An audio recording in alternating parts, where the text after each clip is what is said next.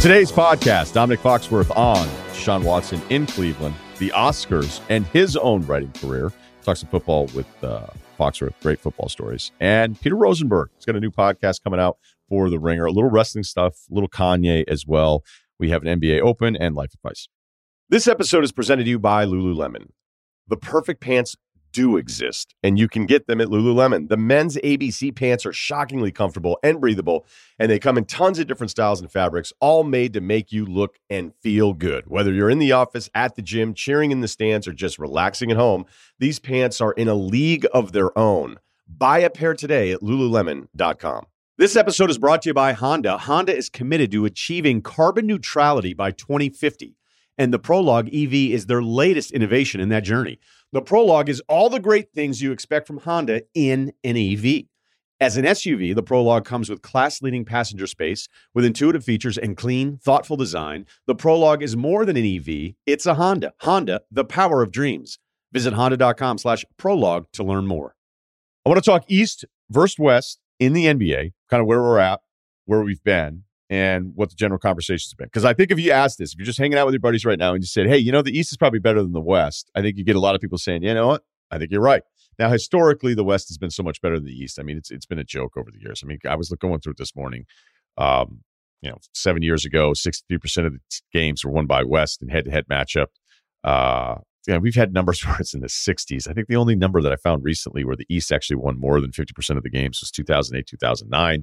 So this year it felt like a pivot because the top was a little deeper. Miami, and let's just say this, let's have an open mind real quick, right? If we have an open mind about all the possibilities coming out of both conferences to win an NBA championship, Miami, we'll get to them, don't worry. Philly, Milwaukee, Boston, and then I think it's Brooklyn. So maybe it's 5 teams there. In the West, it's Phoenix in their own group. There's still probably doubts about Memphis only because it's a younger team and the Ja injury. Could it linger potentially with him being out? They're still beating teams without Ja, by the way. Golden State not having their guys around. It's been a mess. Draymond's been terrible since he's been back, but I still think Golden State's kind of tough to quit. The rest of that group, you'd really, really have to do some salesmanship on me there. So because the top in the East feels a little deeper, which I think we could all agree on, that the East has been presented as the better conference, when in fact, if you just go head to head, it's almost 500 here. It's not dramatically better. I think where the East wins whatever conversation that you'd want to have here is that from 5 through 10, maybe, Chicago, Toronto, Cleveland, Brooklyn, Charlotte, and Atlanta. The Knicks, the surging Knicks, the 11th seed, out of the playoffs here likely. But Atlanta at 38 and 37 is your 10 seed, where after 7 with Minnesota, it starts getting really thin there in the West. So maybe a deeper a deeper 1 through 10/11. I guess you could even throw Washington in there if you wanted to. Whatever. Remember that great start they got off to. They're 10 under 500. There's just more teams in the East that were like, okay, that team's pretty good. Whereas if you go back a couple years ago, even when the Raptors were a 1 seed, Philly was a 3 seed. Boston won 55 games. Cleveland was that weird 4 seed year, and they went 7 games with Boston with a really young Celtics team where it felt like it was way too early for them to be in it. But, a game away from playing in the NBA title and getting smashed by the Warriors. I don't even think that group back then, 4 years ago, is as deep as we have right now. Now, whenever I think about talking for a living and talking about sports, as a guy who's done it now 20 years, being a little bit older, there's something that just stands out to me. Because if I listen to somebody else say definitively anything about any of these teams, where you'd say, well, maybe not any of these teams, but hey, Boston can win, Milwaukee sucks, or Milwaukee's awesome, Boston sucks. And I'd be like, all right, I don't really know how you could get there with those 2 teams. Because I think one of the things about being younger is that you haven't been around long enough to realize how many times you're going to be wrong. So there are times, I think, as I've gotten older, that I'm a little bit more open-minded about different things that could potentially happen. And if we're doing that with both conferences here, I mean, how many teams would I really say could win a title out of the East? Well, I think it's Milwaukee.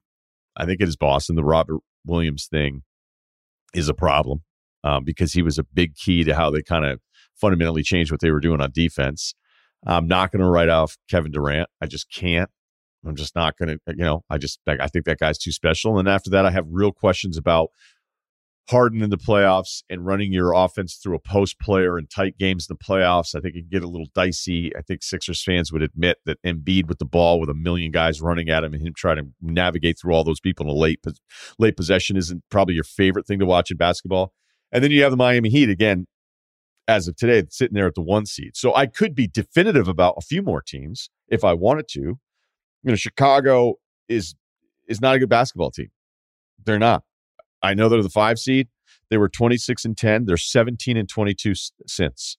And Chicago's offensive defensive numbers in March, they're 28th in offense. They're 23rd in defense. Their point differential is 28th. Teams that are tanking have a better point differential than Chicago in the month of March. So I can be definitive about them. I can lean towards Miami saying, you know what, their offense hasn't been great since the All-Star break. Their point differential is actually behind the Knicks, the surging Knicks. But they still shoot the hell out of the ball. They defend. There's some guys that have some toughness there. So I may not put Miami in that group, but I couldn't be definitive about the Heat the same way that I am about the Chicago Bulls. The Raptors, nice story. Don't really see it. Probably would rather play Chicago or Cleveland than Toronto in the first round. And Cleveland, who's probably been one of the best stories of the East. Remember some of those early days flirting with a top 4 seed? They just, even with Jared Allen being out, it's a problem. And I just don't love that despite Karis LeVert's dribbling prowess. He had a dribble the other night. I think it was last night, right? Yeah, last night's game against Orlando's 4th squad. Good luck figuring out who Orlando had in the game last night. But Karis LeVert had this move where he shook one of the guys from the Magic. It was sick. He missed a shot. But I've already given you my Cleveland breakdown on just having limited offensive options in tight playoff games that are a little bit scary there. So I can be definitive about some of those, but I'll hear other guys do this and be like, it's Milwaukee and it's only Milwaukee. Well, how do you close on that? Boston statistically is this. And again, the Williams thing changes things a bit.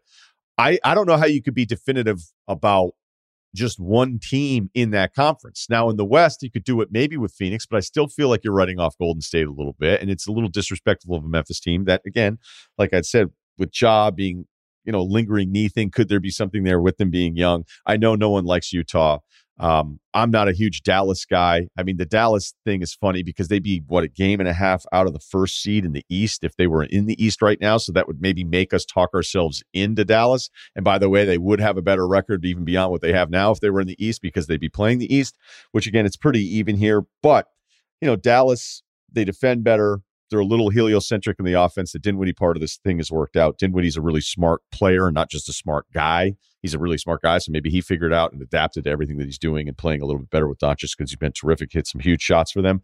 But I wouldn't put Dallas down in this group. But I guess other than, I'll hear different people just say, well, it's Phoenix and then it's nobody else, which I know I've probably done a little bit. But if Golden State figured this out and got their guys together, which is kind of a big ask because it just feels like a real limp to the finish line, I don't know that I'd sit here and be completely shocked as I would be with, say, Utah or Denver. Like I mentioned in the beginning, being younger, when I did this job when I was younger, I was like convinced I was right all the time. And then you get enough shit wrong, which is also just mandatory. Like anybody sitting here, it's almost like the gambler that tells you he never loses. The guy that's telling you he's always right every single time about all the sports stuff. He's just lying to you, right? Or he has a horrible memory or just tries to block this stuff out.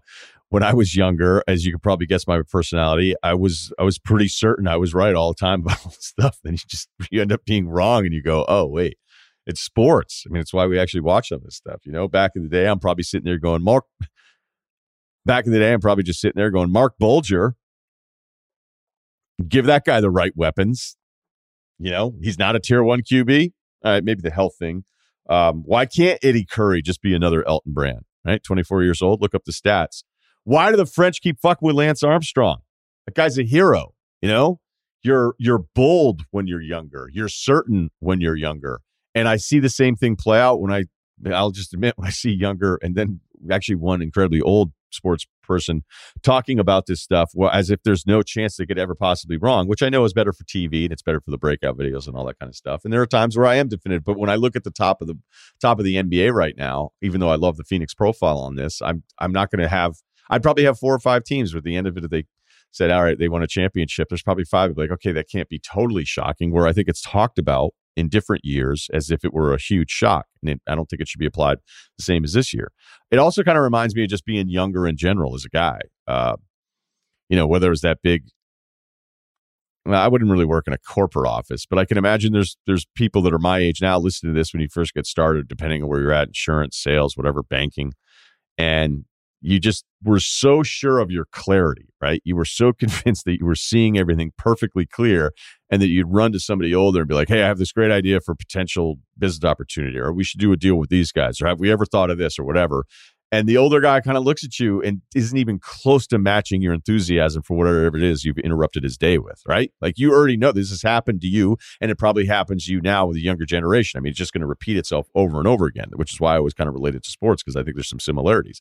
Like, I remember different stuff. I remember one time I met with somebody who was a producer who liked what I was doing in radio in Boston. So that's 03 to 05. And I'm making 20 grand a year, 20 something grand a year. I'm barely getting by. I want to quit all the time. I'm like, this isn't really making any sense. This is pretty stupid, man. And it's going to start getting weird when you're like 30. And this is the same thing that's happening to you. And so I was desperate for anything that felt like it was good news. And there was this meeting. People love meeting. And I took this meeting, and the premise was I was going to host this reality show, and it was going to be on Nessun, sort of, or whatever. And then we all went out and we met up with other people. And like, here I am thinking, wait, is this my moment? Is this going to be like one of these big moments where everything changed after this? And I could kind of tell, I'm like, wait, this guy who's heading this whole thing up, like, he might be completely full of shit. And he ended up being totally full of shit. All we did was talk about his contacts. We never got anywhere with it. He wanted money out of the deal or whatever. But before I figured the rest of this stuff out, because I was still somewhat, we're very impressionable with new opportunities in different fields that we're getting into. And I remember calling my dad. I was like, oh my gosh, I'm going to be hosting this reality show, and then it's going to be this, and it's going to be that. It's going to be perfect. We got this contact over here. And then my father just like deadpans. He's like, yeah, when's that supposed to start? And I was like, well, you don't have a start date or whatever. He's like, well, what'd you guys do? I'm like, well, we met this, and then we had this other night out. He's like, wait, you guys went out drinking and you were talking about this? I was like, yeah. He's like, okay. That was it. And obviously the show never happened. And he knew it. And it wasn't that he wasn't supportive. It was just that he was a little bit more tempered in his expectations of any kind of opportunity. And the reason I bring that up is that when I see somebody be so certain that it's like this team and no one else, I'm like, either you haven't been around long enough, or you're just trying to nail the TV segment. This episode is brought to you by Netflix. A gentleman always opens the door for you, but the gentlemen are just as likely to break it down and stash their drugs inside. The Gentleman, based on Guy Ritchie's award-winning film, is a new Netflix series that follows a whole new cast of criminal lords and ladies slumming it in Britain's criminal underworld. Guns out and pinkies up. Don't miss The Gentleman, now playing only on Netflix. It's been a while, and I'm glad we finally got him on. Domonique Foxworth, ESPN, and NFL vet. There's a lot of stuff that I want to get to here. I'm trying to think the best stuff with you. Just to get it out of the way. All right. Well, I'll try not to derail it. I assume you've already talked about Will Smith, because that's all anybody wants to talk about is Will Smith and Chris Rock. So I will not take it in that direction.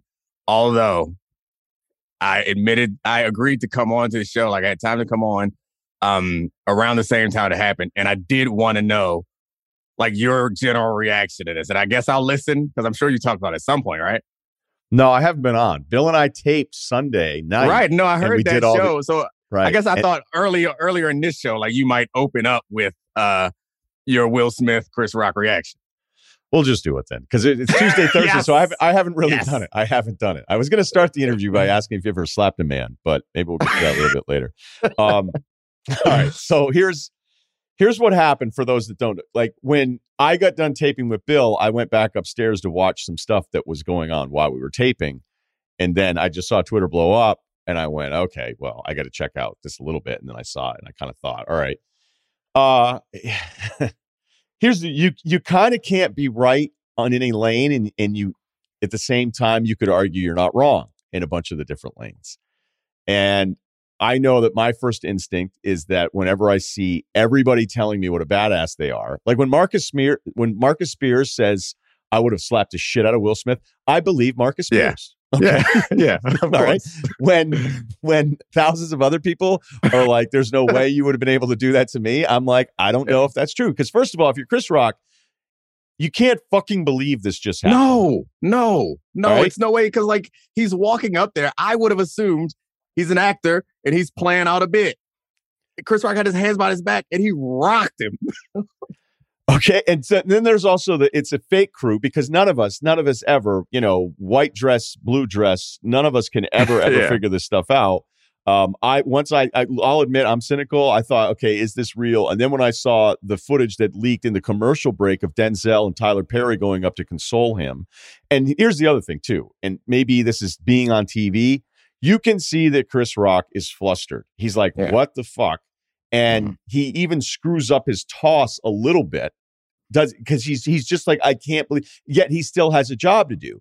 So for all the, I don't know, man, Chuck Norris is out there that think like this is on. It's like, well, you're still actually in front of everybody hosting the Oscars. You can't look, the only thing that I can ever compare it to with something that happened to me is that when I was staying in Malibu with my friend Carissa and she was gone and I came back and there was a stalker waiting for her outside of the house.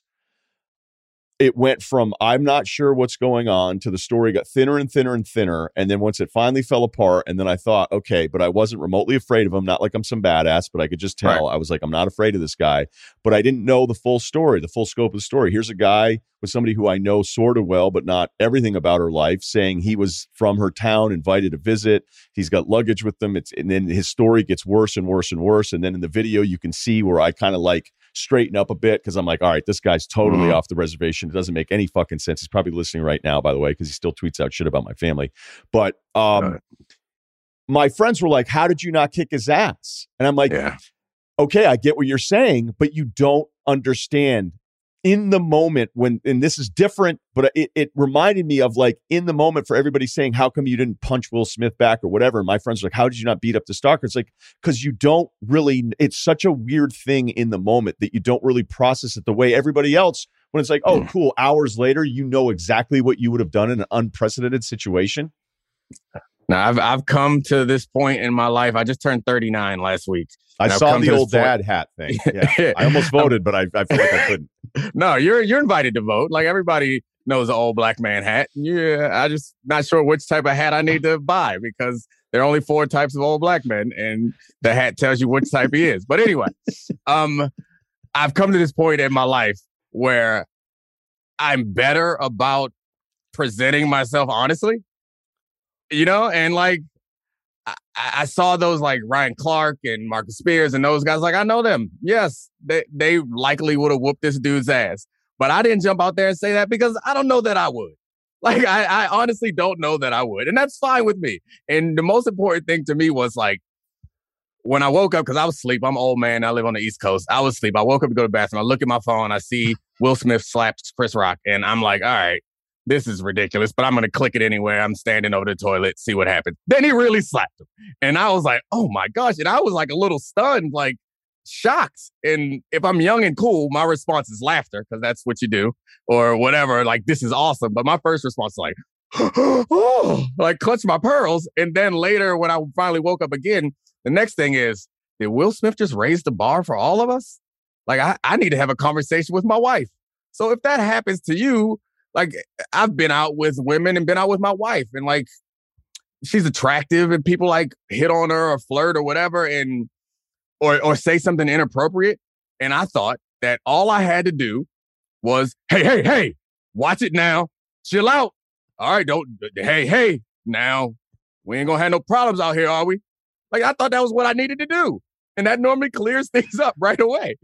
So I talked to my wife and I was fortunate because that was the thing that shocked me. Is there was a lot of women in my life, like friends of mine, and not necessarily on social media, found it chivalrous and impressive. And I was fortunate to know that my wife and I are on the same page. She don't want me getting no fight, but I will end with this. I'm not going to say that I would have punched Will Smith, and I understand how people are celebrating Chris Rock for being composed in that moment. But I'm telling you how I would want that to end. Like, I probably wouldn't have been prepared to get punched or slapped So I probably would have got hit too. I like to think that I have some leftover athleticism and I could have dodged that blow, but I wouldn't have expected it. But I'm not saying how I would have responded, but I know that even if it destroyed my career, I do not want people to be talking about how much a professional I was the next day. I would like to form tackle Will Smith and put him in a triangle, and people, maybe they're mad at me, but that's just like, that's not how I want this moment to be remembered. And no matter, Chris Rock's my favorite comedian of all time. No matter what, until the end of time, this is going to be something that sticks to him. And that is the part of my 25-year-old brain that I can't quite get away with. I can't quite get away from is that's just shameful. Yeah, I thought he held up well against the slap. There's no way he didn't. You said it really well in the beginning. That's kind of what I thought. It's like, oh, Will Smith's coming him around. He's an actor. He's like, this is going to be funny. He's going to do something. And then you're like, wait, this is on. And the fact that he stayed on his feet, considering the size difference, is impressive. But if I were Chris Rock, although I don't know physically what he'd be able to do to Will Smith, I would be planning a long time for some sort of payback. Like there would be something. I would wait, and then we'd be at a party 2 years later, and there's no way that would be the end of the transaction. There's just no way. But in the moment, I don't know. I lay out. I don't go like, oh man, he should have done this. And then on the other side of it too, like if you play because I saw all the pieces on it, it's like, all right, if you're insulting a wife about a medical condition and Rock didn't really know, and then there's some other videos going around that were like, no, the seed was planted long ago. He's making fun of Will Smith. But honestly, like Will Smith is, when you're that famous, you're going to get made fun of too. So then it turns into like the role of comedians. I was like, all right, I'm good. And then it turns into kind of the toxic masculinity thing. And I'm like, yeah, because I've never seen a video of women hitting each other, right? That's never happened before. So then it becomes a bunch of other things other than what it was, which is always kind of the case with those. The reason I thought I was said at the beginning that you were my hero is that they brought you on First Take yesterday to talk about it. Molly Karam, the host, as she was throwing to you, was like, and by the way, he won the Oscar for King Richard, which is for the people that think it's fake, then he fucked over his own thing. He won an Oscar for Best Male Actor, and yet no one will remember that. And it was this massive moment that could have been different. And then she had said it's a wonderful movie. And why I love Foxworth is you deadpan looked at her. I'm at the gym. I'm getting a little cardio warm up in, and the subtitles are going. And the look on your face, and you go, the movie, what'd you say it was? You were like, it's mediocre. Yeah. And Molly looks off screen. You destroyed her entire toss to you, but you had to keep it real. You couldn't help yourself. I wanted to love that movie. And the story is outstanding. I watched the movie and it just seemed formulaic, which is fine. It was an okay movie. I don't mean to say it was a bad movie, but I didn't think it was Oscar worthy, but whatever. I'm not a part of the Academy, and we all can have our opinions. But yeah, it was mediocre. There you go. Okay, all right. Let's do. I am going to get back to some of the entertainment stuff here with Foxworth, which is awesome news, and I want to share it with everybody here. But let's go to this football stuff. Deshaun gets introduced this week. Mm-hmm. Deshaun is really good at football. The contracts, as you know, as somebody involved with this stuff at the highest level, it's something you and I love talking about, CBAs and kind of the future of how this stuff will look. Always felt like if it were a complete free agent world, the guaranteed money would almost be dollar for dollar for some of these quarterbacks. I think it's going to start happening at some other positions here. And it happens here with Deshaun, which kind of blew everybody out of the water. But what's the best way of processing all of this, which we understand is still a football transaction, even if people are disgusted by it? Yeah, no, I mean, I don't think I'm ready yet to talk about the implications. And there's not much implications to talk about. He's a great quarterback. And anytime you add a great quarterback to your team, that's good. So there's not much there to dissect. And at some point we'll move on and we'll only talk about him as a football player. There's a laundry list of players who've been in horrible situations. And eventually that's what happens. And I think in particular, when a guy is contrite and admits what he's done and works on decisions or whatever, that helps us in that process. That gives us the liberty to say, nobody's perfect or whatever, even with some of the most heinous things that we've seen athletes do. Deshaun's not willing to do that. because Deshaun, like, these are allegations. And I am willing to accept that some of the 23 women maybe have made it up, but it's hard for me to believe that 23 women have completely made this up. And it's not going to court. And that's fine. And there are things, like, I badly want to root for Deshaun Watson. And, like, I'll put my cards on the table with you, as I always do. Like, he's a black quarterback. And we are not, like, post-racial in this world and not in this league. So I want him to win. Like, I want the Browns to do well. I've heard great things about Stefanski as a human being in that building and the relationships he's built with people. I want them to win. But it's hard given the context of the situation. Like, we are post-Me Too. And that does change things. So, like, I brought up the fact that he's a black quarterback because, like, I get people, like, in my family and my friend group and, like, obviously on social media who are like, y'all weren't that hard on Ben Roethlisberger. Like, okay, well, first of all, I was playing then, and Ben Roethlisberger was plenty hard on me on the field. So I didn't have an opportunity to address that. And they'll bring up Tyreek Hill. They'll bring up all these other things that we weren't, these incidences that we were not as hard on. And for the Ben Roethlisberger stuff specifically, it's a lot about race, which, you know me, like, I believe that race is involved in everything. But in this particular incident, that's not what I'm going to focus on. And I think had Ben Roethlisberger's incident, it feels like I'm minimizing it, the rape allegations been post-Me Too, like, the context matters. I'm sorry. Like, so it matters. The fact that it is post-Me Too, like, we are more awake to these type of things than we were in the past. And it feels different, honestly, to treat things the same as they've been treated before. So, like, all that in mind, I, like, feel like should be some price paid by Deshaun Watson, obviously, and some price paid by the Browns organization. But then I look up and I'm like, every other team in the league in that position would have done the same thing. So then I land on, like, it's about us. Like, as much as we want to deny it, and I'm including myself in this, we want to grandstand on social media or on TV or on podcasts and say all the right things and pretend like we care about women and pretend like we care about justice and rights and all that stuff. We want to do that. And we want to present that face, but we don't actually care. Like, we don't, because the sacrifices, like that, I talked about this a little bit on First Take, is, like, to me at least, you show what's important to you by the sacrifices you're willing to make. Like, you can say anything, but the decisions that you make, and no one, including myself, none of us are about to make any sacrifices of our football intake.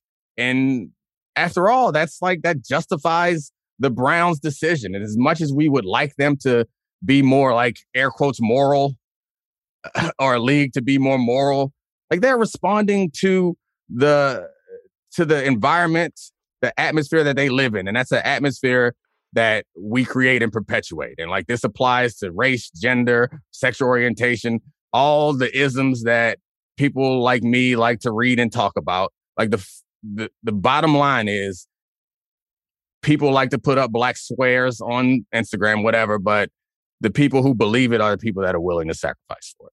And that ain't us. Have you ever, well, I don't want to get into a situation, but, like, basically every team in the NFL, because it's a reflection of society, you probably get a guy that has some shit where you're like, I don't know about this guy. But the thing that I always kind of remind people of when I'm talking about this, at least privately with my friends, is be like, okay, I get what you would say publicly. I get what everybody is supposed to say. I know what the rules are. All right. I know what it plays, but I also know that if it were your friend, you would handle it differently. You know, the people that criticize the most are usually criticizing the people they know the least. And in this case with Deshaun, there are going to be teammates that are not going to like him. There's going to be a lot of teammates that are like, hey, look, man, like, you're on our team and we're good to go. And I think the public would be like, well, it'd be great if no one supported him on the team, but that's just not realistic. It's not going to happen. What is that like in the locker room when you have a teammate that has some shit and there's different dynamics of how people are feeling about him as a teammate, as a guy? I have no expectation of any teammate to take some public position against Deshaun Watson. Like, that's not my expectation for them. And yes, I played with plenty of guys who had plenty of tough situations and bad decisions and illegal incidents is Darren Williams, my draft class, a corner got drafted with me, got shot and killed on New Year's Eve, in part because of how some of my teammates were behaving in the club. So like, right, with the Broncos. And Darren was like, we got drafted same position together. Like we were close. Like that broke my heart. And to know that had some other people on the team done things differently, maybe things would have turned out differently like that. I felt some type of way about that. But you're right. When you have relationships with somebody, it changes how you react to them. And so like, I can't think of a situation that could be worse than that because it touches you as an individual. And I got a job to do and I care about those people. So like I think everybody can relate to that. Like everybody has a job. Nobody in your workplace is perfect. And you find a way to work together. Like you have friend groups. Amongst your friend groups, somebody done something that was terrible. Like it's you're not above it. And if you don't have a friend like that, you are that friend. And so it's just the way that it is. It's the way that the world works. So just because you know somebody, like it doesn't mean that you can't hold them accountable. You can, but that's not my expectation. I think the expectation is for, frankly, the legal system fails in this regard. But like, it's the reason why we have a legal system. It's so that we don't have to be burdened with the responsibility of punishing people and fixing people and like you should be able to say he paid his time, he paid his debt and move on, but you can't. So yeah, I don't have any expectation of the people of the team to do anything, but I also am not going to begrudge anybody who, like, every time they talk about it, they bring it up. I know that's going to get annoying to a lot of people, but it's not going to bother me. Like, it's the least we could do to demonstrate some support of the 23 she says on the other side of his he said. On the other side of this that's not related, it's just the football part of it is Baker Mayfield. I get the sense you've not been a huge Baker fan. I actually, surprisingly, no, I'm not a huge Baker fan, but I thought they should have, after last season, the season before last, I thought they should have extended him because I thought they could get him for cheap. That was a bad thought. Because I saw where it was headed. I was like, you guys going to end up paying him. The sooner you pay him, the better off you'll be. Because he was good for 1 year. He was bad the year before, and we blamed it on Freddie Kitchens. He was bad last year. We blame it on his injuries. Like the 1 year, he had a good coach and a healthy body. Like he was decent. He was an NFL starting quarterback. So I assumed that they were going to pay him given their history there. And I was like, man, y'all better pay him earlier because like the cap's only going to go up and up. People are only going to push this higher and higher. Pay him now before you're stuck in a situation where you're in a bidding war over Baker Mayfield. I was wrong. All right, so you were wrong, which is not always easy for any of us to say on that one. And yeah, I think it was hurt last year too. But I think the parts of Baker's personality that people were kind of worried about, and you didn't really, it was one of those classic things. Like if he's winning, it's cool. Look how good he is in the commercials. And then you start losing. It's like, how come he's doing all these commercials? Same shit happened to RG3. Like I remember that when it was like, this is amazing. You know, this guy's the face of the franchise and everything. And it's like now all of a sudden he can't slide right. And you're like, man, he's doing a lot of Subway ads. It's just, it's fucking ridiculous how quickly we move it on how we judge you. But did you have, like, I went through it. All right. So you had Plummer towards the end of the Denver run, and then you had Cutler in his first year as a starter, right? And then you had 23-year-old Matt Ryan. You had Flacco in his second season as a starter. So he's 24 and then 25. Maybe there was a younger guy in there too, but was there, you're shaking your head already. So go ahead, tell me what you're anticipating what the question was before I even get it. But I want Brad, what's motivating you shaking your head? I never had that guy. Like I never played on a team where you felt confident no matter what. My rookie year, we went 13-3, and Jake Plummer was putting up some big numbers. And Ben Roethlisberger beat us in the conference championship in large part because he was giving me the business. So I don't blame Jake Plummer for that, but I think that season was like the best quarterback play. Matt Ryan was awesome as a rookie. So I'd say that was probably the best season that I had as a quarterback play. And then I was gone. I got a free agent in Baltimore with Joe Flacco, who ended up having an awesome playoff run. So like I played with guys who had the potential to reach that, but I never played with like an all-time great or a top 5 in the league type of guy. And I imagine that feels incredible. It's what my high school teammates must have felt like when I was out there. It doesn't matter what we do. He got us. And it's not a feeling I had. I remember in locker rooms with Ray and Ray Lewis and Ed Reed and Terrell Suggs. Like we would practice pitching the ball in practice. Like if you get a turnover, you better not get tackled with it.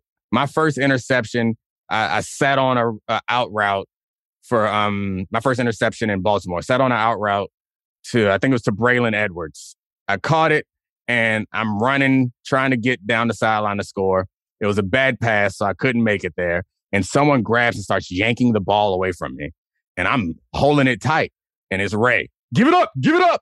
And I let it go. And that was like, because they would talk about in practice in the locker room is we're going to have to score today. If we want to win, we're going to have to score today. And stopping them is not enough. And so that was the situation I was always in, which is a heightened situation of pressure where I imagine if you had Peyton Manning as your quarterback, you give up 6 and you're like, no big deal. I played against Peyton Manning, and when I gave up 6, I was like, we lost. If we are down in the 3rd, down in the 4th, we are not. I think we lost to them 13-16 when I was in Baltimore. I was not happy. I can't imagine those practices, man. They're great. I think I might have told this story on your show before, that just to speak to, like, Ray gets a ton of credit. He deserves it.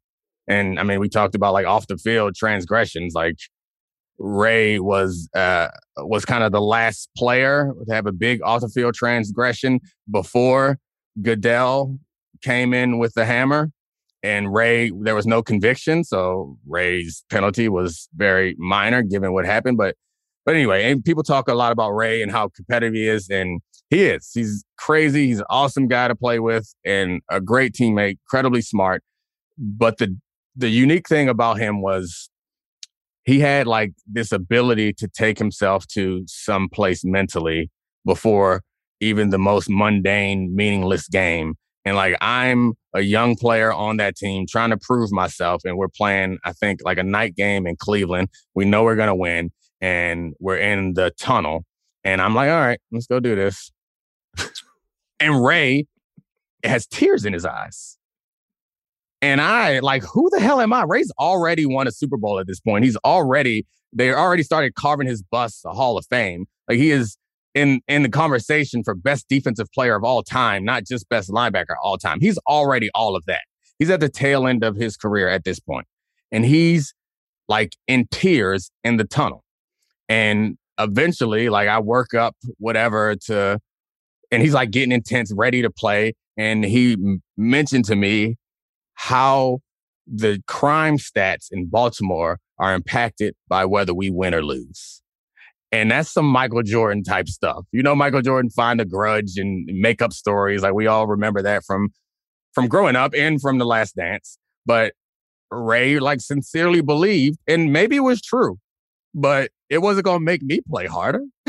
But for him, it was special.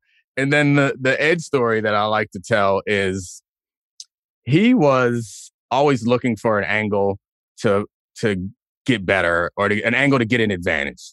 And I remember when I first got there, my first game wasn't good. Second game, a little bit better. But I was playing scared because I'd been watching Ed play. And I was like, I don't know where the hell he's going to be. And it's like, I don't want to give up a touchdown. So I'm going to play off. And so then I started hosting everybody at my house, all the DBs at my house for film study. And Ed would talk through what he was seeing and thinking. And it's just genius. Like him and Ray both were like real, you don't get this said about defensive players this much, but they're just like really, they were quarterbacks mentally. And so an interception that Ed got in that in the Colts game that I was talking about earlier. So we had studied film and saw that they like to repeat plays. They have a successful big play. They're going to run the line, hurry up, repeat the play, and either you stop it, and we noticed like, all right, other teams noticed this. So they ran a comeback on me. And I was like, and they ran to the line. They said whatever code word they were using to repeat the play. And I looked back at Ed, which meant they're repeating the play. I'm sitting on this. Ed and I already knew that if I sit on it, they convert and he runs past to run a go. So snaps the ball. They run the comeback again. I sit on it. Reggie Wayne puts his hands up and runs past me. The snap of the ball, Ed takes 2 steps to the left and then just turns and hauls ass to the right and gets over and intercepts the ball. Like, once I was able to understand what level he was playing on, like, I could see the same things that he was seeing, which allowed me, I was like, all right, I know. I think it was a playoff game that I watched with him the year before where he was in cover 2 and they ran double slants. The Dolphins ran double slants. I think it was a year before. He's a deep half safety. You're not supposed to pick off a slant. He intercepted it because he knew QB under. I think it was a third and short. QB under, third and short, 2x2. They love double slant right here, especially with the flopped alignment for the outside receiver on the slot side. He did all that. He jumps it. It's an interception for them. But like, you have to be at a savant level to be able to see and process all that. And also you have to have the pelts on the wall to be able to do that, because anybody else doing that, it's a problem. Yeah. Back to the Ray part, though. I do remember the crime thing because then he actually shared it with us. He did? There was a thing where his quote was like, was this thing called crime? And we were like, what? And so now that actually makes more sense because now we understand what the hell he was talking about. But when I was talking about having a teammate going through the off the field stuff, the reason I'm not going to bring up Ray is because at that stage, I already know what the answer is. Like, it wasn't like anybody at that stage, by the time you were in Baltimore, Ray Lewis in the locker room, where if he brought up a point that somebody was going to say, well, Ray, I think you should sit this one out. Like, nobody's going to say that to him. Right. But I mean, so our locker room was a different place. That Baltimore culture is a special one.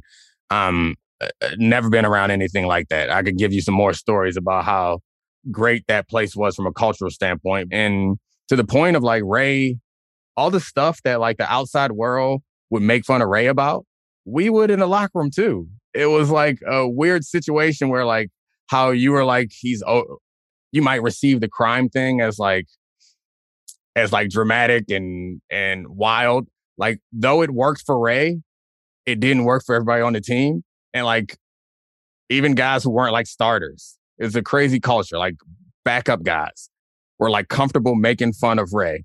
It was like a very egalitarian type culture.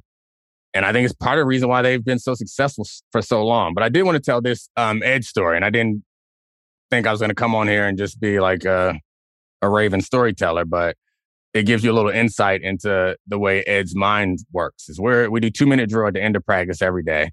And it's ones against ones, offense against defense. And Joe Flacco gets under center after completing a ball and wants to spike the ball to stop the clock. Ed times up the snap and dives in practice under the center's legs to try to catch the spike, to intercept the spike. He does not succeed, but that gives you insight into how when I say the man's looking for every little edge and there's nothing that crosses his mind, or there's nothing that he has not considered. It's like this man was practicing stealing the spike so that at some point in the game, he was going to steal a spike. That's incredible. All right. One last thing that I want to get to here. How much have you shared about the writing stuff with other platforms? I haven't talked about it at all. All right. So is it fair for me just to share? Hey, you're writing, you're working in drama, right, screenwriting. You and I have talked about this now for a little while. We shared our passion for it. And you ended up getting hooked up with the guys in the Aaron Hernandez TV show. So you're in the writer's room still right now, right? We're going through this process. Yep. Started in October. It's about 5 hours a day via Zoom, and then a couple hours, extra hours to write a script. And actually went out to LA for a week to like be live and in the room when we did it. But yeah, it's been an incredible process. So it's like the American Crime Story series, like the OJ and Versace, like all the Brian Murphy products. I'm spinning it off to a American Sports Story. The first one they're going to do is Aaron Hernandez. So I'm in the writer's room and I actually got a script. Like I'm not just in there as a football consultant, which is what they tried to do to me at first. They're like, you'll just be the football consultant. So then I went in there and I'm a competitor. So I showed my ass and then they promoted me to like a full staff writer and I got a script and everything. It's hard as hell, but I still love it, man. All right. So what's it like? First time? It's outstanding. So it's a lot of conversations. It's a lot of debate. It's a lot of opinions. It's incredibly creatively fulfilling and challenging. And I think that's part of what I like about it is it's an opportunity to communicate to people in a way like the sports aside. Like I could care less about the sports of the story. I think it's the bigger picture stuff that really interests me. When I watch something, I think I'm often looking for what they're trying to say. And I think that's what excites me about being a part of this process is while I'm going to get the credit for writing one of the scripts, it was so much more input in my script by everyone else. And there's so much of me in the rest of the scripts. It just feels like a really cool collaborative, like a team aspect thing. And I think maybe if I'm looking for some parallels in my life, like it's the first time that I've felt similar to what you feel in the locker room. And I don't miss playing, but I miss parts of playing. And the part I miss most is like a small group of guys where it's us and everybody outside the room is them. And while we aren't like competing in games or whatever, we're not competing against someone per se. Like even when we do an outline or we do a script and we send it to the executives to take a look at, they're them. Like, and we are like fiercely defensive of the things that we've done. Like we take the input that's given to us, but like that's to me is one of the most exciting parts. And when it finally comes out, like we're the writers, so we don't get, not director, we're not the actors. So it's going to get someone else's creative influence on top of it. But that is going to feel like game day. And this whole process, like even the times when I'm up till like, there was one week where I'm doing 2 jobs. So I'm up till 4:00 in the morning every night for 1 week to get the script done. And I'm sure everyone can relate to this. Like in the process of doing something like that, it sucks, but it's also that feeling where like it sucks so good. I don't know if anyone else, I'm sure you can relate to that, where like you're grinding and you feel good about it in a way. And like, it's hard to find something that you care enough about to put that effort in, but I have in this and I love it. There's another part of the story too that I'm going to share because I just think it's funny between you and I. I interviewed for it and Foxworth got it. And you thought I was going to be mad at you. I did. Why? I was so pumped for you. I seriously was pumped for you. There was not one, because first of all, you know how much I like you. Yeah. And, I know we're not like boys checking in all the right. time. But when I said, hey, I think you got it and I'm not getting it. And you, like, we haven't really talked that much since. Yeah. Maybe you thought I was bullshitting you because there's nothing better than our business people telling everybody how happy they are for them while they're motherfucking them behind their back. I was straight up happy for you because I think it's an awesome experience and I know how bad you wanted it because we've talked about it now for a while. So I was cool with it. Yeah, I mean, you and I are different places in this process. Like you are working on your own stuff, And so I think had we been at the same position, like I really wanted it. Like I need that credibility. So like if you were also like needing that credibility, like because before that, no one thought of me as someone who was capable of being a screenwriter. Now I could walk in a room and say, I'm a screenwriter. I wrote a fucking script. It's real. Yeah, right. On a big time drama. Like I did it. So, but I think if you were in that same spot, you would have been mad.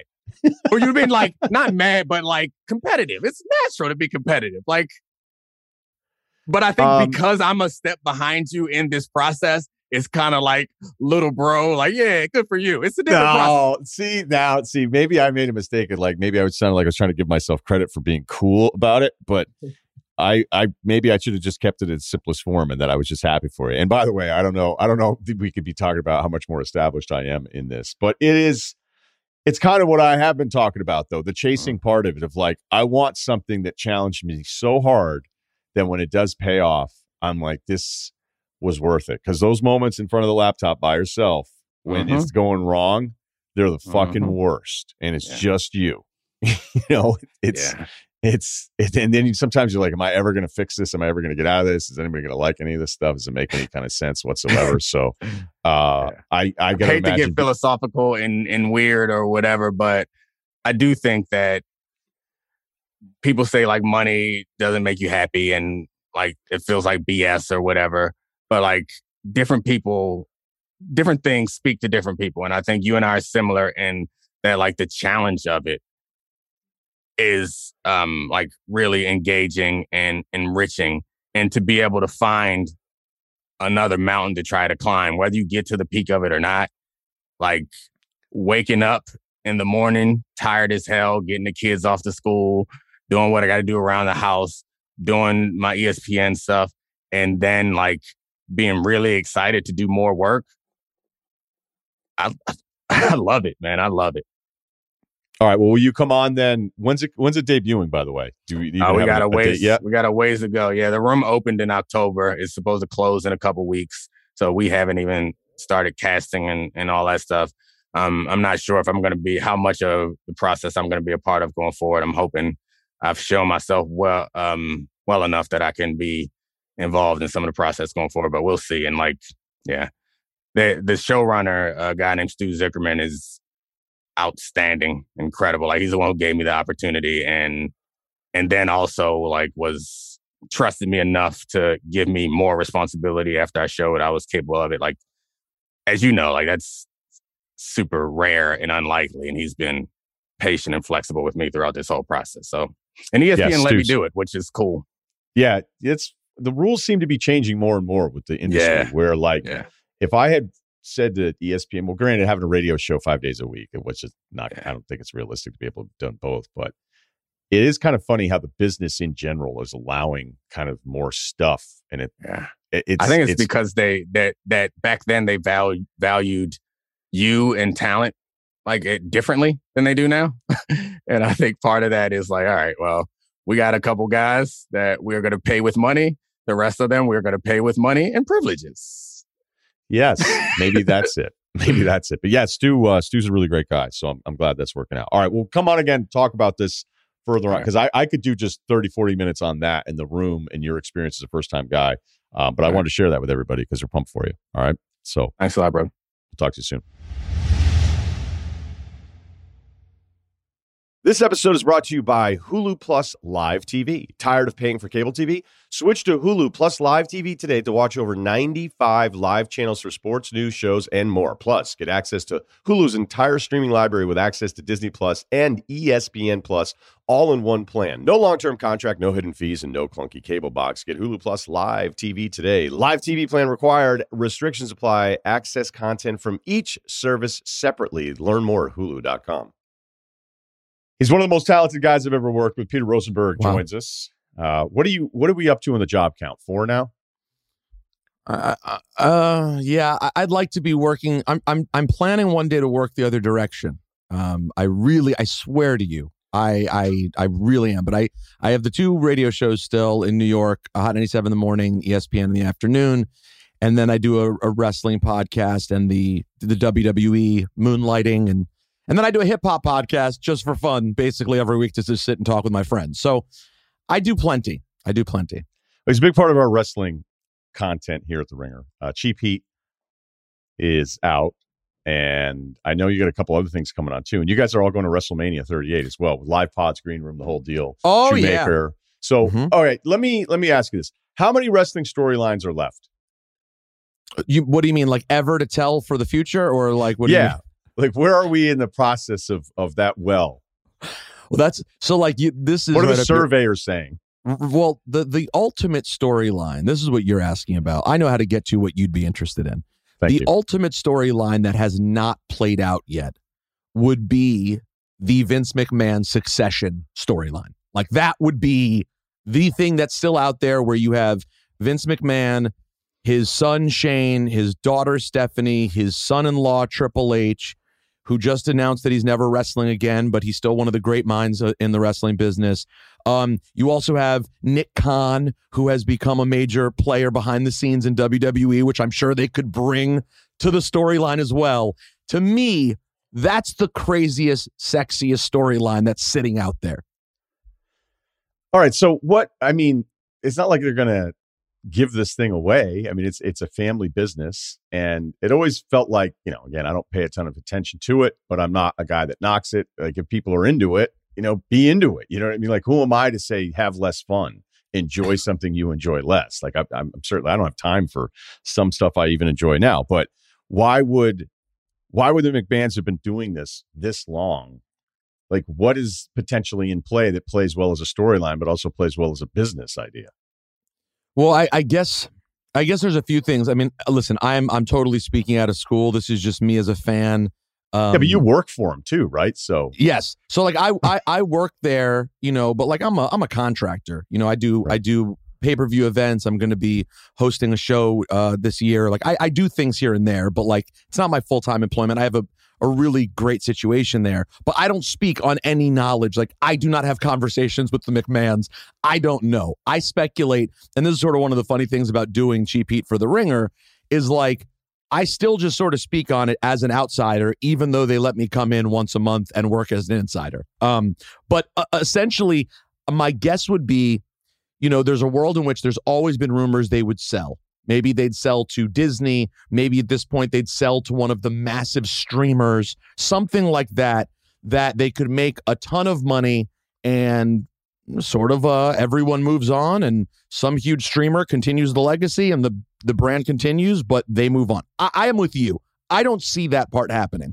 However, there's another interesting play about just simply, Vince McMahon wants to work until he's like 105 years old. And by all accounts, he's not human, and that is possible. But assuming one day he's not able to work full time, who runs day-to-day operations? That is an interesting thought, because he is still incredibly hands-on. Yeah, right. I think, and again, I don't want to put you in a spot here where I'm like, oh, what are they going to do? What are they going to do? Does Nick Khan rep you now, though? Because that's like, he doesn't rep, but he's, I know he's not Nick Khan. So for people who don't know, Nick Khan was a huge sports talent agent. And by the way, I would just add to this, he was easily the most powerful guy that represented people at ESPN for a long stretch there. Like whatever, like when you had Nick Khan, you just knew it was always going to work out. So there you go. Did you ever have Nick Khan? I did have him for a little while. And that's exactly right, though. Major power player, got people. I might be the one where it was like it didn't work out. But go ahead. Because I'll just say, if you were to go talk to like, Beetle, Kellerman, all the big deals you heard about, like a lot of those were Nick. Get Up, and then staffing, the reason it exists, I think, I don't know. I mean, there are rumors that Nick Khan one day was like, hey, do you want to give 3 of my clients a huge platform in the morning? Like, done.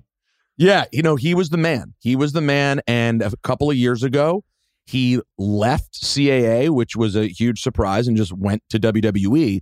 And since then, he's become a really important, front-facing person for the company. Not front-facing on television, but front-facing brand-wise behind the scenes.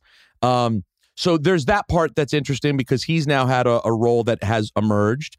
And Stephanie, of course, has always been involved and still is, from like a sort of another front-facing global ambassador sort of thing, and lots of other things, women's initiatives, so many different things they do.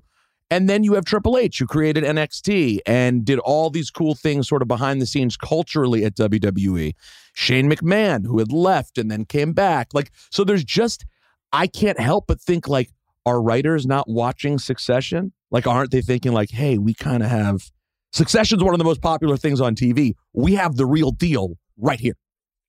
Yeah, I ran into Stephanie when she was at ESPN, when she was doing part of the car wash thing. And it had been a long-standing thing because, where I went to school in Vermont, we had a bunch of Greenwich folks there. And one of the girls that was from Greenwich, Stephanie McMahon, came to visit. And she was in our dorm room and they were telling us to put on the Far Side. And it had been this story that they were like, oh, remember when Stephanie McMahon came to visit? I'm not going to say the other girl's name. And so it had been, I don't know, 20 plus years. And so I ran into her. I was getting ready and mic'd up to go on a Talk NBA on SportsCenter. She was coming off. And I was like, hey, my name is Ryan Russillo. I'm like, we actually met years ago. You came up to visit UVM with, and I mentioned the girl that she was friends with. She's like, yeah, that wasn't me. I was like, wait, what? She's like, yeah, she's like, I always love hearing about these stories about me. I was like, well, this isn't even a bad story. I was like, it was, the early 90s. And she's like, yeah, that wasn't me. I've never been there. I don't know who that person is. And I was like, all right, yeah, good time. So it was great. It was great saying hi to you. And so then guys started recircling around. Like, we need to get in touch. Like, wait a minute. What was somebody in? Like, was this story totally made up? Like, what the hell? Wait, no, I was there. It was in our dorm room. We were just geeky freshmen, fired up. And where did the Far Side fit in? Someone just wanted to listen to the Far Side. I heard you did Far Side. That was what we always remembered. It was like, hey, put on Pass Me By again. So we were like, no problem. And we're like, we can't believe she's in our room. And then so now we're like, did we have an imposter, or is it just a weirder story where she was like, you can get the fuck away from me? Like, but by the way, totally fair. That would be totally in bounds also. I mean, yeah, it was seriously, I think I was going out there to be like, probably another MJ LeBron debate and be like, hey, Russillo, we get you in the C's. MJ LeBron, how much meat left on that bone? I'd be like, I got you. I'll be by at 9:40. And I was like, oh, hey, Stephanie McMahon. It was good to see you again. I remember, she was just like deadpan, looked at me. She's like, yeah, that wasn't me. I'd never been there. I was like, all right, good times. All right. So here's what I think is always interesting to anybody, even the storylines themselves. Like, I have a friend who was in college with us, and I think still deep down has this seed that has not been watered of loving the idea of working in the writer's room and coming up with the storylines. Yeah. Like you said, you're not in it. You're kind of a contractor comes by and does this. But can you give us any insight into that part of this world? I'll say this. It's certainly different now than it was 20 years ago. It is, there are a lot of writers. There are a lot of people there at any given time. I've never been in a writer's meeting, but like, they really do have these meetings where writers are pitching ideas to Vince McMahon and everyone's sort of sitting around. And if you come up with a good idea, you get your props and it's like, oh my God, I had a moment. This is fantastic. Like, all of those things sort of do exist, right? But I have no idea what it's like. I know it's super intense. It's like any sort of writing thing. I'm sure it's akin to SNL. Like, you have your ideas, you want to get your storylines done, and you really want to get your things through. And I think it's challenging. And then, relationships build. There's some people who say, I work really well with X, X, and X. So a lot of that person's stories will all be written by one person. Someone else's stories will be written by someone else. And then, of course, there's like a lot of collaboration. But like, I don't know. I know everyone always fantasizes about like what they could do. Yeah. Being that close to it, to me, it's like, I could just see myself being like, you know what? Just give me the lines. Let me just do the job. This feels like a lot to navigate. The love for the guys that come back from it, it's unique in that a lot of people, when they're done with a place at work, they're like, I never want to be involved with this again. We can tend to, even if we have a great situation, and for this case, for wrestlers, the fame, the money, obviously there's a physical toll. That part of the history isn't great, but everyone seems to come back for a storyline cycle. I think that's pretty rare for anything in entertainment. Yeah, that's the thing. That's what makes it so great. I mean, honestly, like, the reason I would tell anyone who's a lapsed wrestling fan, who's like, I watched WrestleMania 20 years ago, but like, I'm not watching it this weekend. Like, it's the Final Four. The one thing I would say this, like, there's a solid chance that at least one of the Final Four games will disappoint, right? Like, that's just sort of the nature of the beast. Stone Cold Steve Austin is coming back on Saturday night at WrestleMania, and it's going to be awesome. 1,000% guaranteed. You will be as happy as you could possibly be, even though we know that on some level what he's going to do is come back, glass breaks, music hits, Austin runs in, gives someone a stunner, drinks beer, gives the finger, pours the beer, right? That is going to happen and be awesome. And I think because of that, you have people who will always be wanting to get that again. Like, that's why The Rock is not done. The Rock is going to have a formal send-off at some point, but like working on a set for Dwayne Johnson for 18 months is not the same satisfaction of when you hear, if you smell, and everyone jumps up. It's just not even the same thing. So because of that, your Cenas, your Austins, your Rocks will always come back again. And even people who have, fallouts with the company where you think, oh, there's no chance they're ever coming back, they always come back. They always come back. Yeah, wouldn't Lesnar be in that category? Yeah, Lesnar's left multiple times. Like he said 2 years ago when he left, he thought he was done. And then they offered the bag and he came back again. And now, funny enough, Lesnar is having the best run of his career. I mean, he is the most entertaining he's ever been right now at over 40 years old. And that's another awesome part too. Like, these are these athletic, competitive dudes that if they were in a competitive sport, unless you're Tom Brady or LeBron, there's just no way to do it anymore. Whereas if you stay in good shape, I don't see why Brock and Randy Orton can't do this till they're 50 years old, 53 years old.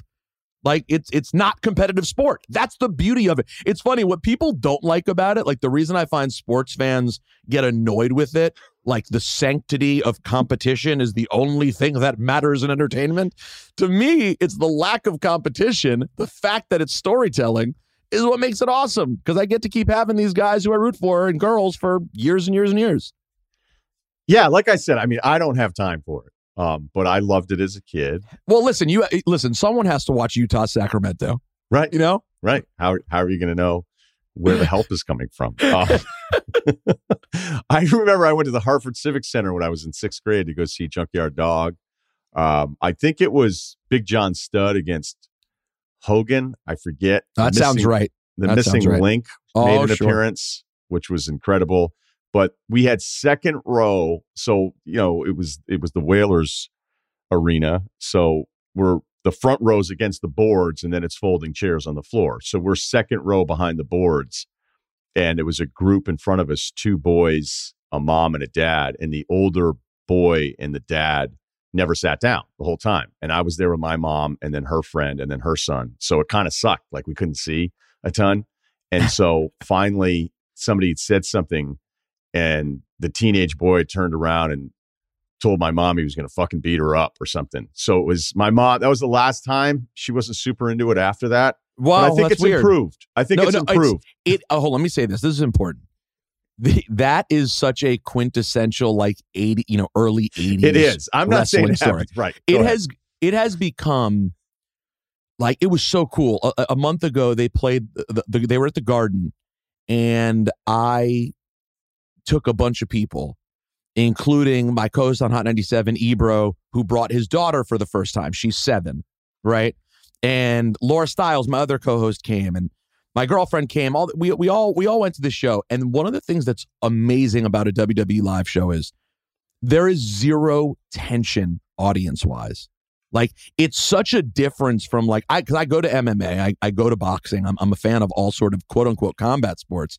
And yeah, the WWE crowd is such a fun, family-ish crowd that is just, for me, like in my old age, it's stress-free. Like 2 years ago, I went to the UFC. Do you remember the MSG show that Trump showed up to in towards the end, like 2018, 2017? There was a UFC show and everyone was like, oh, Trump's coming because, Colby Covington's fighting or whoever it was.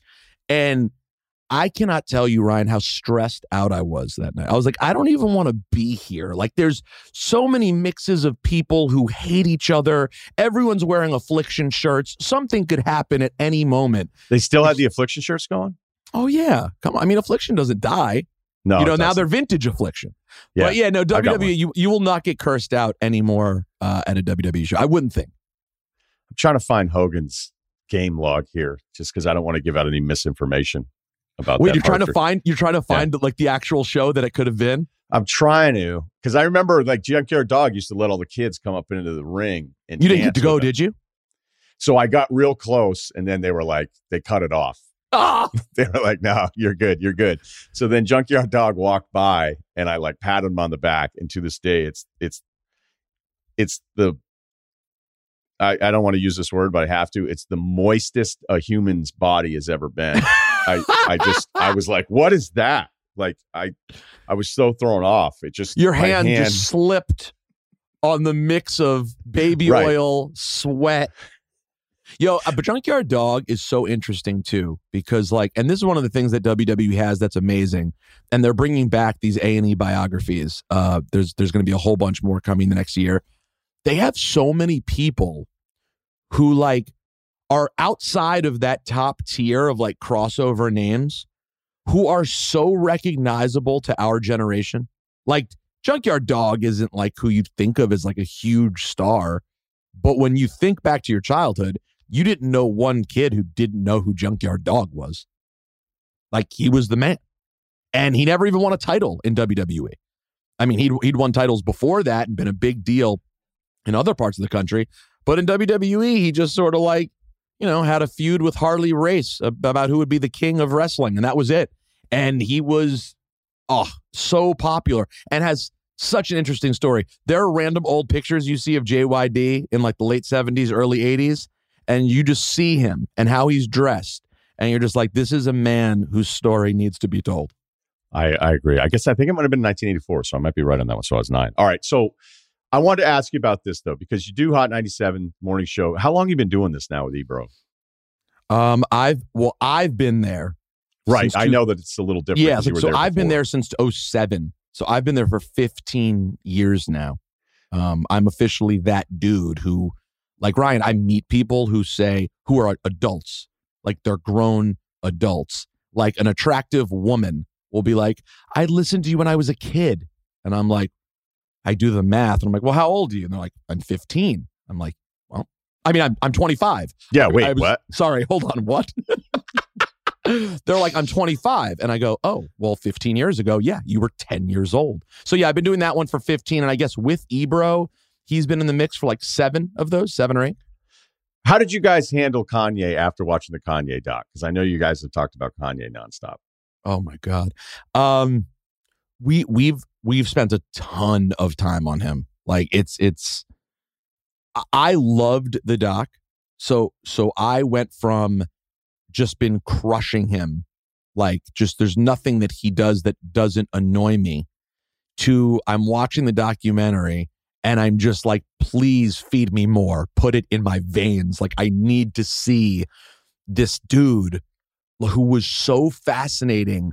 And you're reminded of, not that he was like a better person back then, because you can see that he was kind of always this person, but it's just a reminder of how insane the talent and the drive is. And so we spent a lot of time on it. We all have different relationships with Kanye. Ebro has been very close to them at times, but very critical. Me and Kanye have never gotten on. Like, he's one of those people that there are only a few people that I've ever dealt with in the industry who, like, it just feels like oil and water when we talk. It just like does not connect the way I think it will. And it's always been that way with him.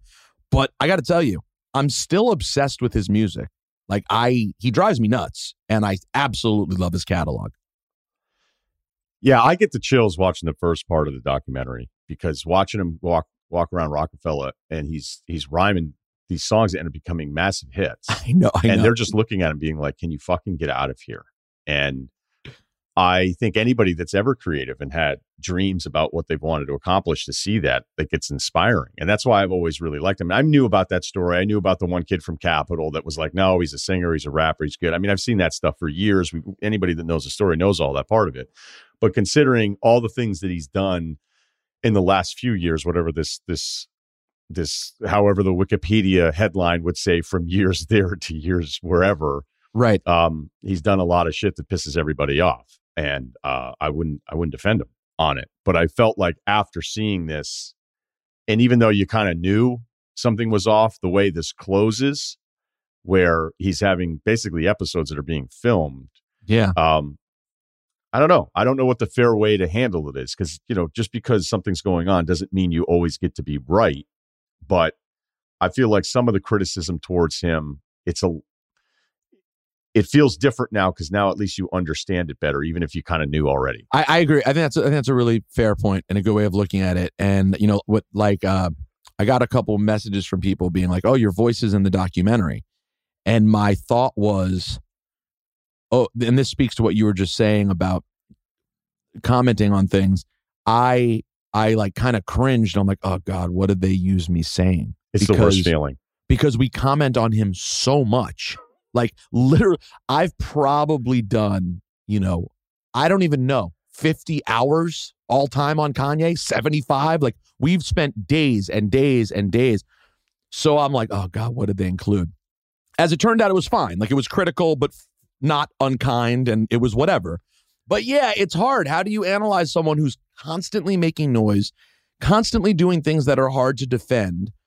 But there's a part of you, and I think also seeing his mother was so endearing and reminded you just of his humanity. Like he's a kid with a mom who loved him so much, so much that she actually made him believe he could do anything. And he did. He did everything. So like I do think the Genius doc restored, and also not only did it restore a certain sense of humanity, but I just, Ryan, you're someone who has like dreams, and you're open about the things you want to do. And as time goes on, you want to do things. And I'm similar. How do you not marvel at what Kuti and Chike, the directors, did just to hold on to that and get it done? Like to me, that's just incredible. The Hey Mama scene where he's rapping to her and singing to her in the kitchen, and she's going along with him. Like to have that kind of relationship with your mother. I know. I was like, I love my mom and we're close. I can't relate to my mom like rapping along my songs with me. I was like, she was a different kind of mom. Yeah. No. And then she was special. And now I'm sitting here having to pick sides between him and Pete Davidson. So now I don't know what to do. No, I don't. I know I'm supposed to take Pete Davidson's side. So no, you're supposed to pick Pete Davidson. Listen, well, Pete Davidson. So Kanye and I have never gotten along. Pete Davidson and I were very close, and he arbitrarily just stopped talking to me permanently. So when he blew up a little bit? No, he was already blown up. It was like, this is actually an entertaining story. Great. I love this. He was my dude. Like Pete was my dude. I'd known him for a few years, and then he came and did my show a couple times, and like Ebro left town, and I'd be like, yo, Pete, do you want to come sit in? Like, we'll just do the morning show. He came in 2 mornings in a row. Like, we'll do mornings. Awesome. Time goes on. We get tighter. This is maybe 2018 now, a few years ago. I had my little complex show I was doing, my like little late night kind of show. And Pete just hits me out of the blue and is like, dude, want to do your show?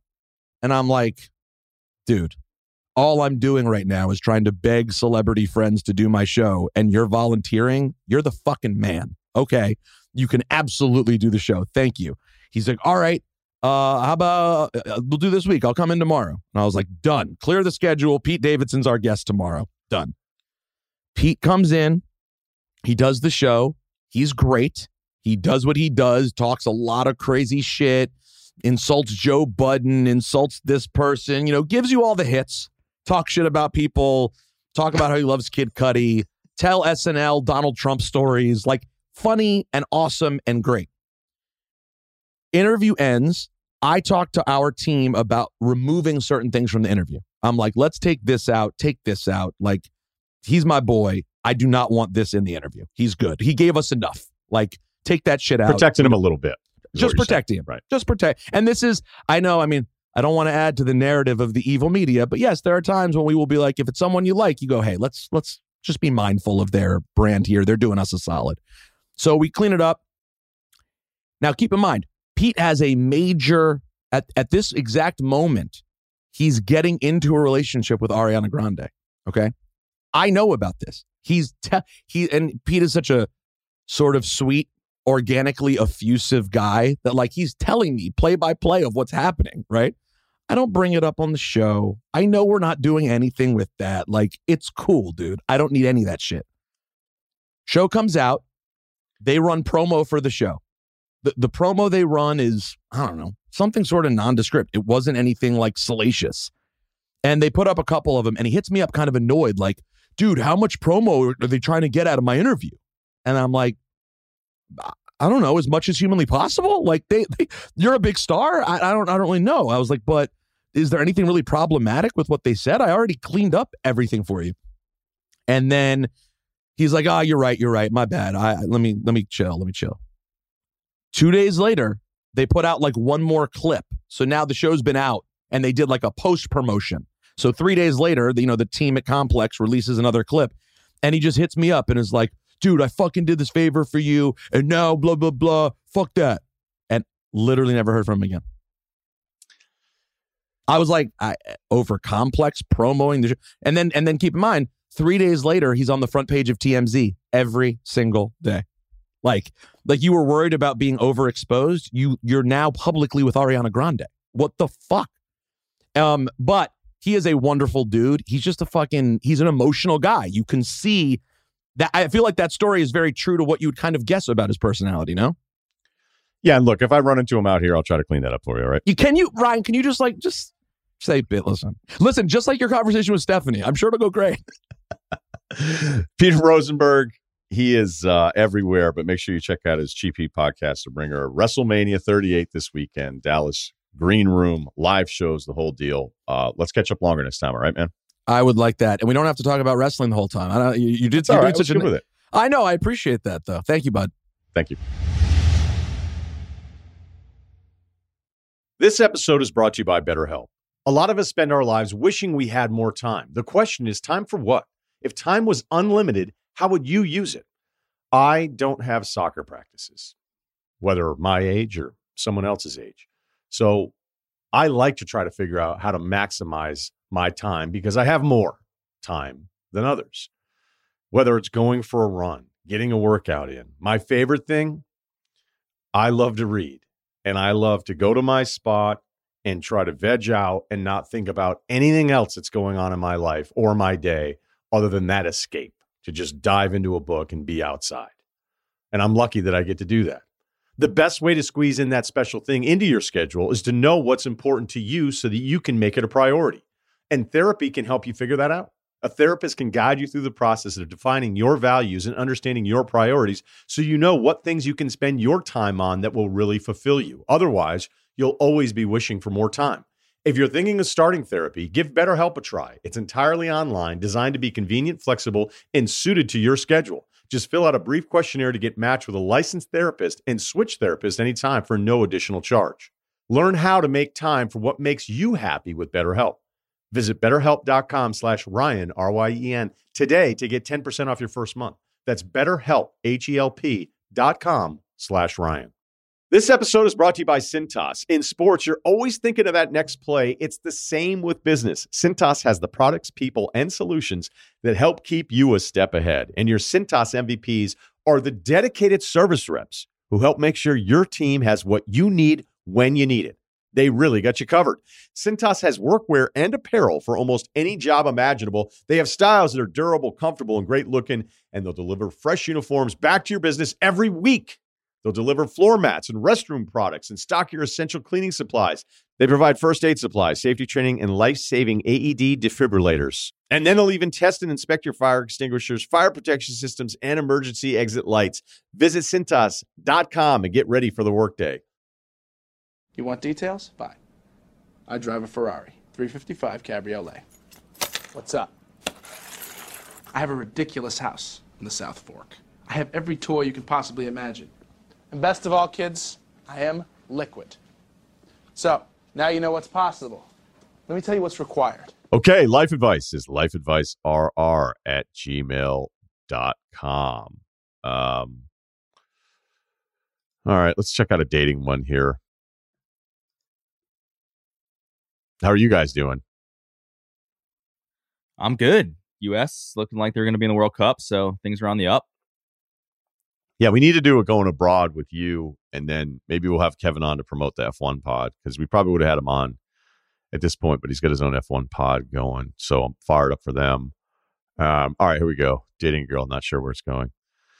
5'10", 175, 30, could hoop a little in high school. Great.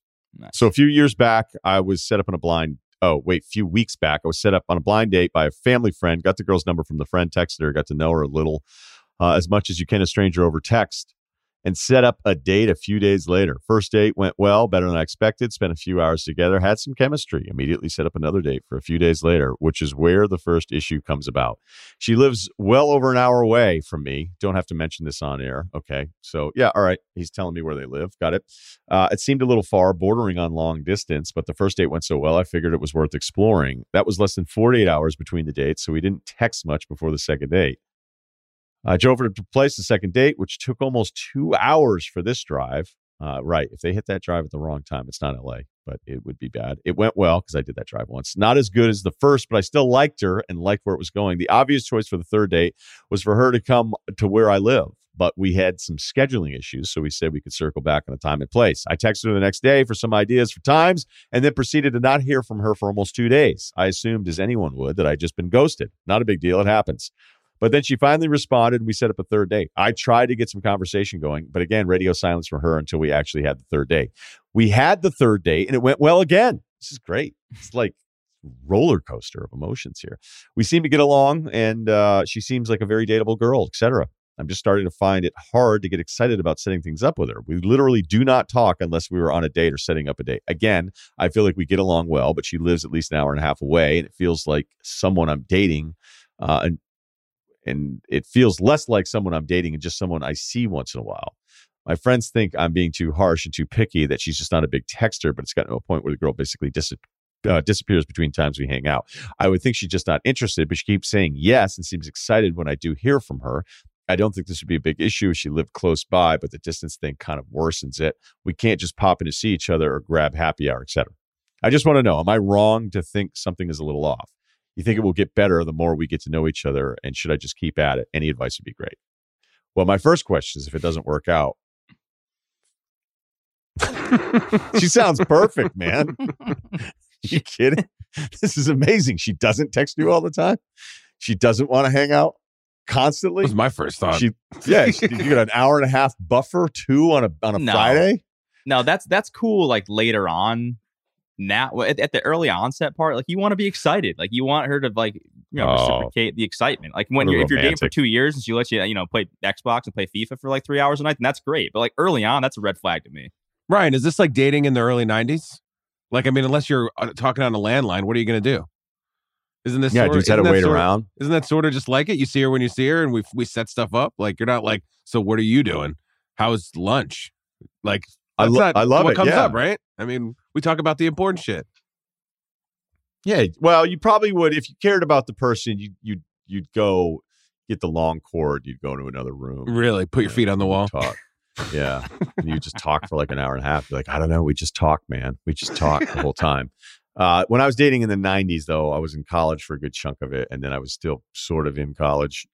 So college dating is not. Yeah, it's a great line. Is it Swingers where he's like, "How did you meet her?" And he's like, "Well, we were in college. You're just drunk all the time." Like, what are you talking about? Fair, yeah. So, and then people did get cordless phones, so I don't want to date myself too much here. All right. Well, look, the first thing I would do was not call her out on the texting thing. I would just sort of ride this one out. You seem to like her. You seem to get along. She just might not be a big texter. And I can tell you there was one time in my life where I called somebody, I feel like an absolute loser, and Trudy's just going to laugh and be like, wait, you asked somebody else about not texting you back? But there was one girl who I was like, what the fuck? I'm like, she never, and she was younger than me. And I told my friends, I was like, she doesn't text back. She doesn't text back. She would go days and not text. And they were like, wait, how old is she? And she doesn't. They were like, oh, does she live with a boyfriend or something? I was like, no, that's not the case. I'm like, we get along really well. We haven't seen each other. This was an incredibly, incredibly short window, by the way. And I said something. I was like, hey, am I like, do you just not like texting? Just let me know. And then I got it. And then it kind of, then it led to something else that ended up being another conversation where I had heard through a third party that I was called clingy, which may be the worst possible scouting report ever imaginable on your boy, that anybody would ever think that I'd be clingy. But I was so thrown off this one time. I could tell you, I could recite day to day, like, wait, what the fuck is going on here? So I would caution anyone that's going through this to bring it up to the other person, because nobody, like, whoever doesn't like texting is also not going to love being told like, hey, you don't really text me back. All right. Because I've also heard that plenty of times on the other side. So since you like her, and I think she's kind of telling you what her expectations are of this, I would just lower your own expectations. Now, if the drive and the no texting thing bothers you, move on. If this were Los Angeles, like, seriously, no one here will date anyone else like 3 towns or more away. Like it's you either date in Hollywood, you date in the South Bay, you date in Santa Monica. Like it doesn't. People, I'm not saying no one does it, but it was very clear early on where people were like, yeah, you either meet somebody in your little thing or everybody just breaks up because you're like, I'm not fucking driving all the way there. They're like, wait, Calabasas? Like, I don't care who you are. That's not happening. Fucking car dealership. So I think what you've been told here is, despite liking this person, to adjust your own expectations to it. I wouldn't. And then if it just wears on you, then you can call it off. But don't turn it into something that it isn't. Like, there's also, I think for guys too, there can be a real like wake up call to the ego a little bit where, you know, the guy can always kind of like whoever has the upper hand. I don't know what the ratio breaks down to, male, female here, upper hand, but every relationship is different. But I remember there was another time too where I was talking to somebody and then she was like, well, I'm a serial dater. And I was like, ugh. But she was telling me, basically, like, if I'm out of pocket every now and then, like if I don't return it, it's probably because I'm out on a date, because I just love going out on dates all the time. I just date, and dinners and meet guys. I'm like, you can just go to a dinner with somebody you don't even know and you'll go to another one. You're like, oh, I just love going on dates and meeting people and networking or whatever. I'm like, well, that's not really networking. That's no. And it's like, well, does he know it's networking? So I was kind of like, this is fucking lame. Is he using his company card on this when he picks up the check? What the hell's going on here? Is he writing this up? Yeah, right. Yeah. Met her on LinkedIn. It's also crazy that they're single. My goodness. Expensive. So unless she's dating all the time or whatever, maybe you don't like her having the upper hand. Clearly she does. I would just, again, the lesson of this would be to adjust your expectations of what the relationship is without expressing any of these things to her. Ride it out for a little bit, see where it goes. And you're probably going to ask yourself some real honest questions and try to be honest with yourself. Like, does it feel like this is somebody that's a little above your pay grade?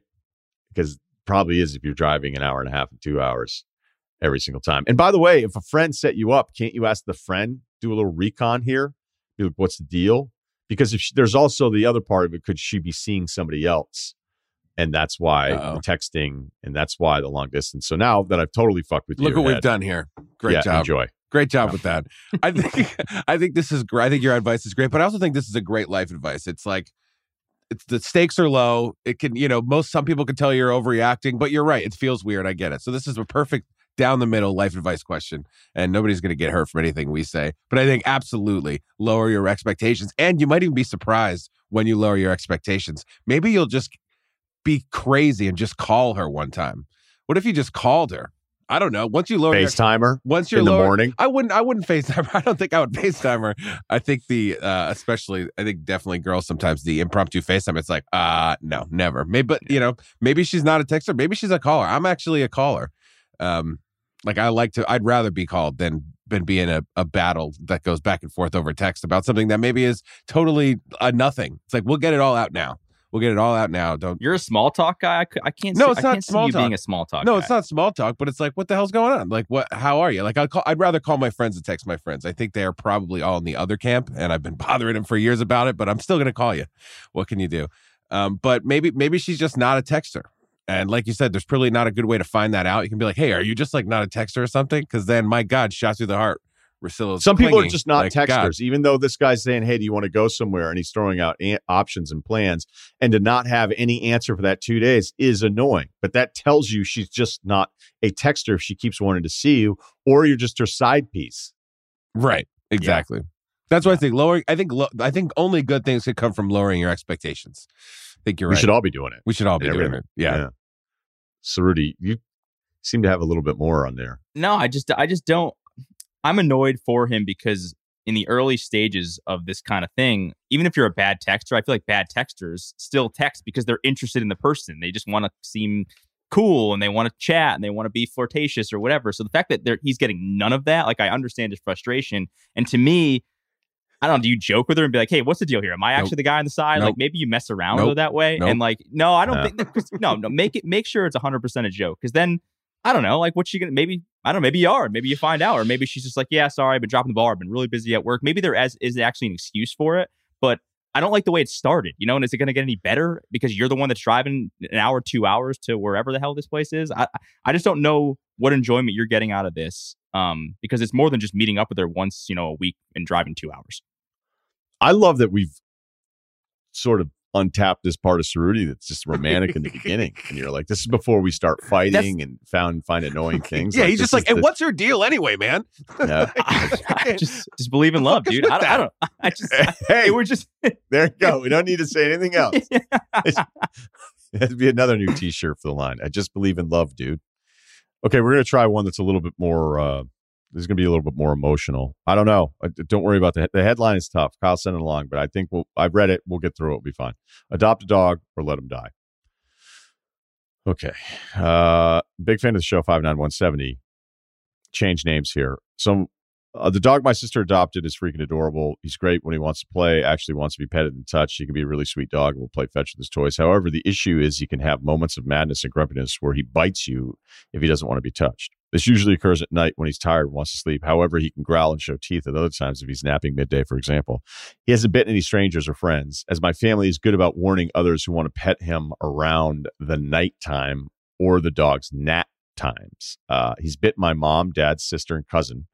However, that was primarily when my sister had just adopted him and the dog was still getting to know us. I haven't been bitten yet because my parents told me, and whenever I visited my parents' place and the dog is around, I generally avoid petting him at all. If the dog is close to getting ready to bite you, he can show his teeth at you and start to growl. For background, the dog was abused by the previous owners and had his voice box removed, so he can't even bark. When he barks, it's just a whimper. The dog has had a really tough life. Okay.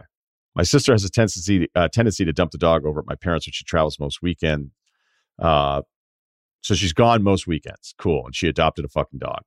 This is what I can't stand about some dog people. I can't fucking stand it when you do this. When people say like, hey, by yourself, you should get a dog. I'm like, actually, I'm selfless. I won't do that to the dog because I'm not going to be around a ton. Like you people that think you're just going to like, oh, I'm bummed out. Let me fucking get a dog. And then I'm never going to be around to take care of the thing. It's so shitty. But I guess then you would argue, hey, if the dog was going to be put down, it's better than that by not being around. So I don't want to get into that huge debate because it's not a debate whatsoever. All right, so keep it moving here. During the most recent weekend getaway, my cousin was asked by my sister to take care of him, who hadn't taken care of him before. Lo and behold, cousin was bitten when trying to take him for a nighttime pee. Fast forward to now, and my sister is pretty dead set on putting him down because of his numerous biting episodes and the fear it could be a stranger who would sue her for being bitten at some point. I had warned her before adopting she shouldn't adopt a dog as she likes to travel and could barely take care of herself, let alone a new adopted dog. I tried arguing with her to find a muzzle, not ideal, that would protect others in certain scenarios, like at night when the dog is grumpy and does not like to be touched. My sister claims that she can't find any muzzles that will fit him as if he's a smaller, right, because he's a smaller dog. We already know what this is about. Right. My main dilemma is, should I try and ask my parents to adopt him so the dog isn't put down? Or should I just man up, prepare to be bit a few more times and adopt him myself? My condo where I live would charge $200 extra per month, and it isn't the best for me. My sister tried looking into giving the dog up for adoption, but she claims she can't legally, as apparently the dog's had too many biting incidents, which are severe, puncture holes, draws blood. My sister can't give him back to the adoption center, the dog, because he's had too many of these problems. I hate the idea of putting down an innocent animal because of my sister's negligence and unwillingness to care for him, but also don't want the burden back on my parents who've been empty nesters for a number of years now. My parents love to travel and leave the city, country as much as they can. Taking care of the dog isn't fair on their schedule. What should I do? Are there any suggestions, or am I missing that I'm missing, or is it pretty much down to my parents or me to adopt the dog? They attached a photo. If you think I'm going to tell you to put a dog down on this show, then got another thing coming, pal. Right. You're just like, I don't know, easy solution. Yeah, man. She sounds like she sucks, first and foremost. Yeah, we could talk about the sister that's my more. Only takeaway. I don't know what to do. I mean, I lived with somebody who had 2 dogs, and as soon as I would turn around, they'd bite me. It was just known. Like, I wasn't in the mix enough, and they're just going to bite me. And it sucked. So you'd have to like backpedal facing them. But there is time if you are around them more and more no matter the dog. But like you said, I don't know, man. Do you think I'm going to tell anybody to put a dog down on the fucking show? I'm not doing that. So, what about like dog sanctuaries? Dog sanctuary, like a farm. I don't know. I don't know who runs a farm just so dogs can have the best time of their lives. Like, but I think they're when the dad takes the family pet for a drive and doesn't come back. I don't know. I don't know. We had a dog Stoner, and he was like biting. Wait, what? My mom's dog named. Sorry, my mom had a dog named Stoner, and apparently he was awesome, but he would like bite people and crash into things, and like I don't know, he was crazy, and I guess that's why they call him Stoner. He was a rescue, and I was told he went to live with somebody. Who's got like a lot of land on a farm. I don't know. There's like no people to be involved with really. It was just like a farm. That might be code for like we flush your goldfish down the toilet, but I don't think so. Who knows? Wait, so you're still not sure at your age now whether or not your family dog was just donated to the farm? Quotes. The farm. Oh God. Now that we're live out his days. Now that we're talking about it, doesn't sound as good as it was in my head about 5 minutes ago and for the last 20 years. But I guess whatever, man. Lifeadvicerr@gmail.com. Shit. Wow. I don't mean to be laughing. Like, wait, did Kyle just discover memory a childhood lie? Jesus Christ. All right. I don't think we have much else to offer. Hold on. Don't you think there are dog sanctuaries? Sometimes you see like, and maybe that's just for Instagram assholes, and they're like, "Look at I live with 20 dogs." Like, but I don't know. Isn't it possible? It's like somebody who's got the land. Maybe it's family plot. I don't know. But like, isn't there a sanctuary? There's like rabbit sanctuaries around there. Trust me, I've looked them up. So like, I know that there are sanctuaries for all sorts of things. I don't think you're wrong. I don't know what the likelihood of finding one is that would work in this situation. I also think that this seems like it's just an excuse for her who she didn't have the capacity to take care of this dog. And that even the excuses about like not returning it to a shelter because it had too many biting incidents. Are there like formal complaints? What did your because I think the dog only bit her family, right? So did they write formal complaints that would be on this dog's permanent record? I think that's total bullshit. To me, she just doesn't want the dog and she's trying to make up excuses for you guys to adopt this dog. And I'm not going to tell you to if you don't have the means to do so. But I at the end of the day, like she just, I don't know. This is a bummer situation because she just seems like she sucks. Yeah, I don't understand. I don't know anything about this. Like dogs have records, criminal records. Just go to one that doesn't have the record. Say you don't know. Say you found the dog. Judy says two on record incidents and you're done. So yeah. Usually it's two bites and they ought, the state puts you down. But I have a small dog. We have 2 dogs. One of them's a dachshund. The dachshund is a little more snippy. He came from Arkansas. He's a rescue. We have no idea what his background is. We had to get some teeth removed because he has some dental issues. He has like a weird throat thing. We don't really know his background, and he's a little bit snippy. He'll sounds like a blast. He's protective, but he's actually pretty great. If you just throw him under a blanket, here's throw the dog under a blanket. Just take away his senses. He's fine. Yeah, it's like blinders for like one of those birds of prey. That's what you got to do when people come over. And honestly, that actually does help. I'm not even joking. So I'm not saying it's like a cure all for everything if you want to adopt this dog and you're worried about it, but that is something you could do. Mom's here. Get the blanket. We have to put our dog in a cloth satchel. Yeah. You should come over and check him out. Yeah. Feel the presence. Don't actually see anything. There you go. Lifeadvicerr@gmail.com. We'll talk to you Thursday.